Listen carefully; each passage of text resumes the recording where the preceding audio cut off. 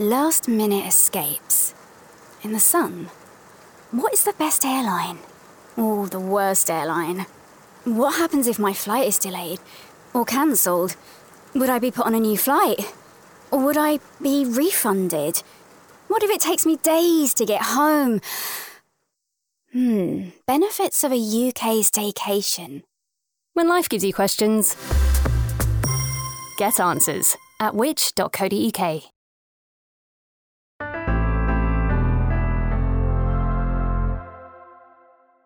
Hello and welcome to the Which Shorts podcast. I'm Rob Lilly. Now this is the podcast where we bring you the very best articles from across Which, and I promise you, this week you're in for a treat. If you're after the perfect slice of escapism, this is the episode for you. Over the next few minutes, we're going to be transported to the tropical paradise of Costa Rica, enjoying life high up in the mountains before relaxing on the idyllic coast. To read us this article, originally written by Shafiq Megji, I'll hand you over to Harry Kind.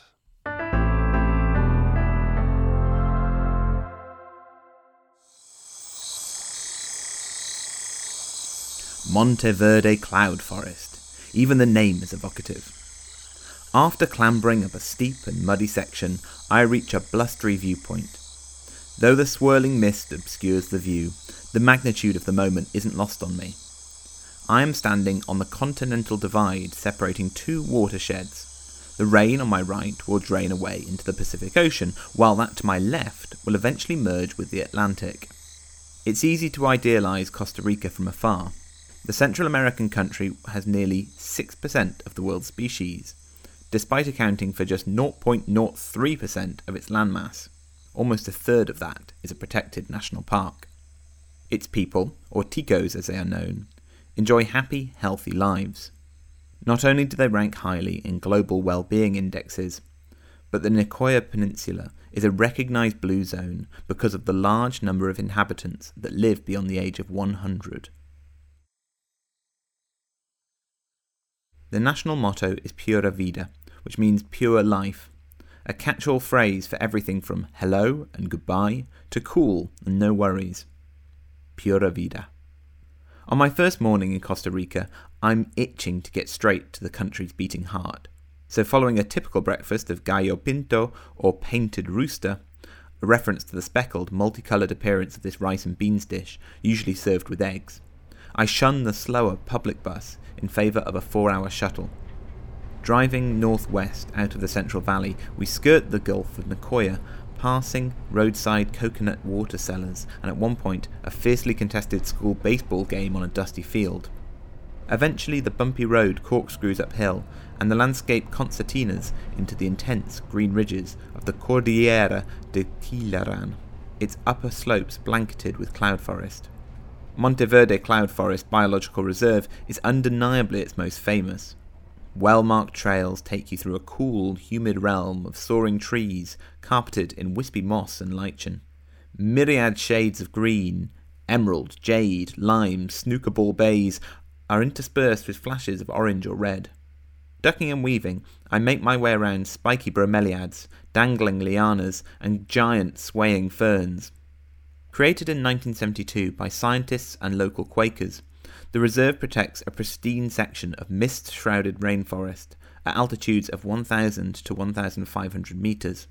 The sun struggles to penetrate the thick, low-hanging cloud, which causes a lower rate of evaporation and drenches the plants below. It's this moisture that promotes this area's rich biodiversity. Abundant it may be, with 448 species of birds and 126 species of mammals to be exact. But other than the raccoon-like coatees and the odd monkey crashing about the canopy, the wildlife is nowhere to be seen during my afternoon visit. To maximise my chance of sightings, I have to adapt to their schedule, so I book a night walk at the nearby Quincayo Forest Reserve. As darkness descends, my guide, Hero, takes me along a trail crisscrossed with serpentine roots. Scanning the foliage with torches, we spot sleeping toucans and a two-toed sloth climbing a tree trunk with uncharacteristic speed. More disconcerting is a neon green and highly venomous pit viper, and a hand-sized tarantula lurking in a knot of wood. Thanks to Hero's keen eye, I also glimpsed tiny butterflies with transparent wings and June bugs, bioluminescent insects that flicker through the air like sparks of a bonfire. We call them Maybugs in Costa Rica, Hero explains, as they appear earlier in the year here than in the US. But climate change means they now pop up as early as March. If it continues, we'll have to rename them, he muses. My base for the next few days is the village of Santa Elena, the gateway to the Monteverde region. Although increasingly touristy, the streets are jam-packed with guest houses, tour companies and souvenir shops. It does manage to retain a certain charm. Prices are relatively high in its restaurants and cafes, but so is the quality. Choco Cafe is a favourite, serving up tasty Tico and Mexican dishes, plus superb coffee and cinnamon rolls. The wider Monteverde region is renowned for adventure sports such as ziplining, but the next day I opt for a more sedate activity, a Café de Monteverde coffee tour. Guide Harley shows me around a family-owned finca or coffee farm on a hillside below the cloud forest. It's a fascinating insight into the planting, harvesting, processing and roasting of the grano de oro, the golden bean, a nickname derived from its seismic impact on the Costa Rican economy. $1 from every tour is donated to counteract climate change, support local education and cultural, youth and economic projects. We finish with a tasting session, trying and sometimes managing to pick out flavours such as tobacco, chocolate, vanilla and berries. My heart is soon skittering from the caffeine. You won't sleep later, Harley remarks with a wink. Still, I have no problems nodding off when I turn in for the night, thanks to the lulling sounds of the rainforest. The quickest and most scenic way to travel from Monteverde to my next stop, Arenal, is a 4-hour jeep ride, though minibus is more accurate. After traversing a series of undulating hills that looked like as if a green handkerchief had been dropped on a game of marbles and scrunched tight, then passing fincas with corrugated iron roofs and thickets of banana palms, we reach Lago Arenal, its namesake volcano looming in the distance. Enlarged in 1979 as part of a hydroelectric project, Lago Arenal is popular with kayakers, windsurfers and anglers hoping to snag a rainbow bass. As we cross the lake, tiny birds zip alongside the boat like fighter planes.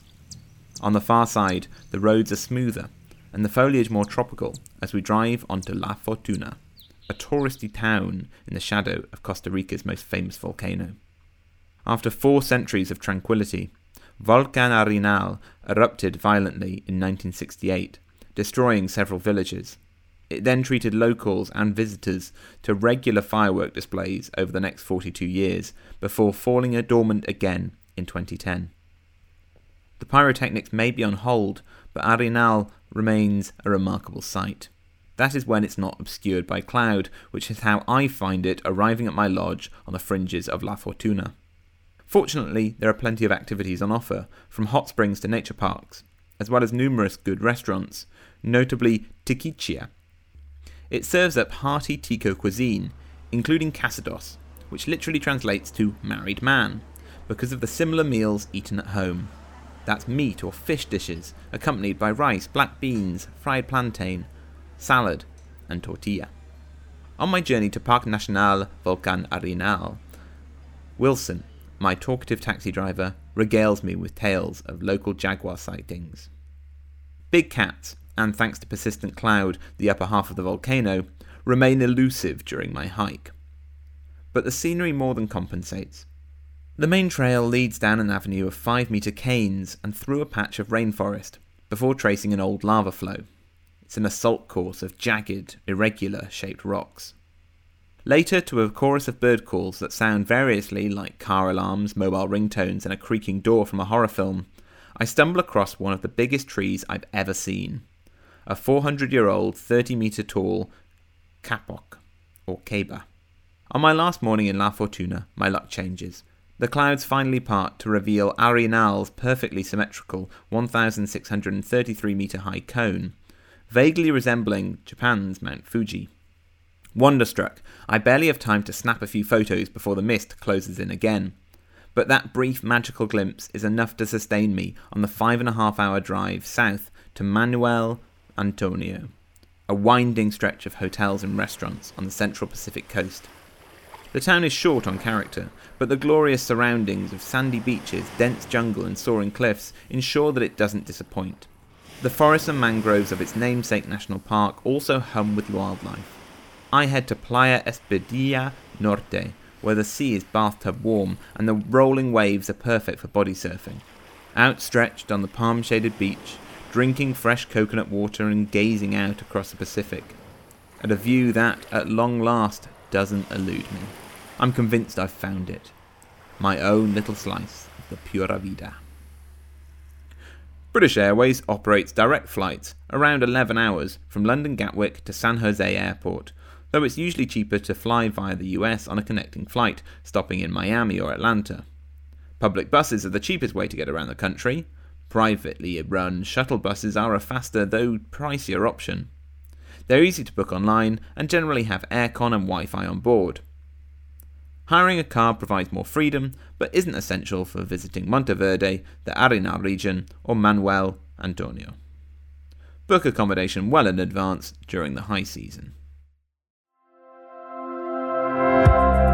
Thank you so much to Harry for taking us through that piece, and to Shafiq Megji too, the author of this article, which was originally written for the May issue of the Which Travel magazine. Remember, you can find more articles that you'll find useful every day on everything from money and technology to home and garden advice by signing up to one of our many free email newsletters. And you can do that at which.co.uk/newsletters. We'll be back next week for another episode of Which Shorts, and thanks for listening. Which Shorts was produced by me, Rob Lilly, while the exec producer was Angus Farker.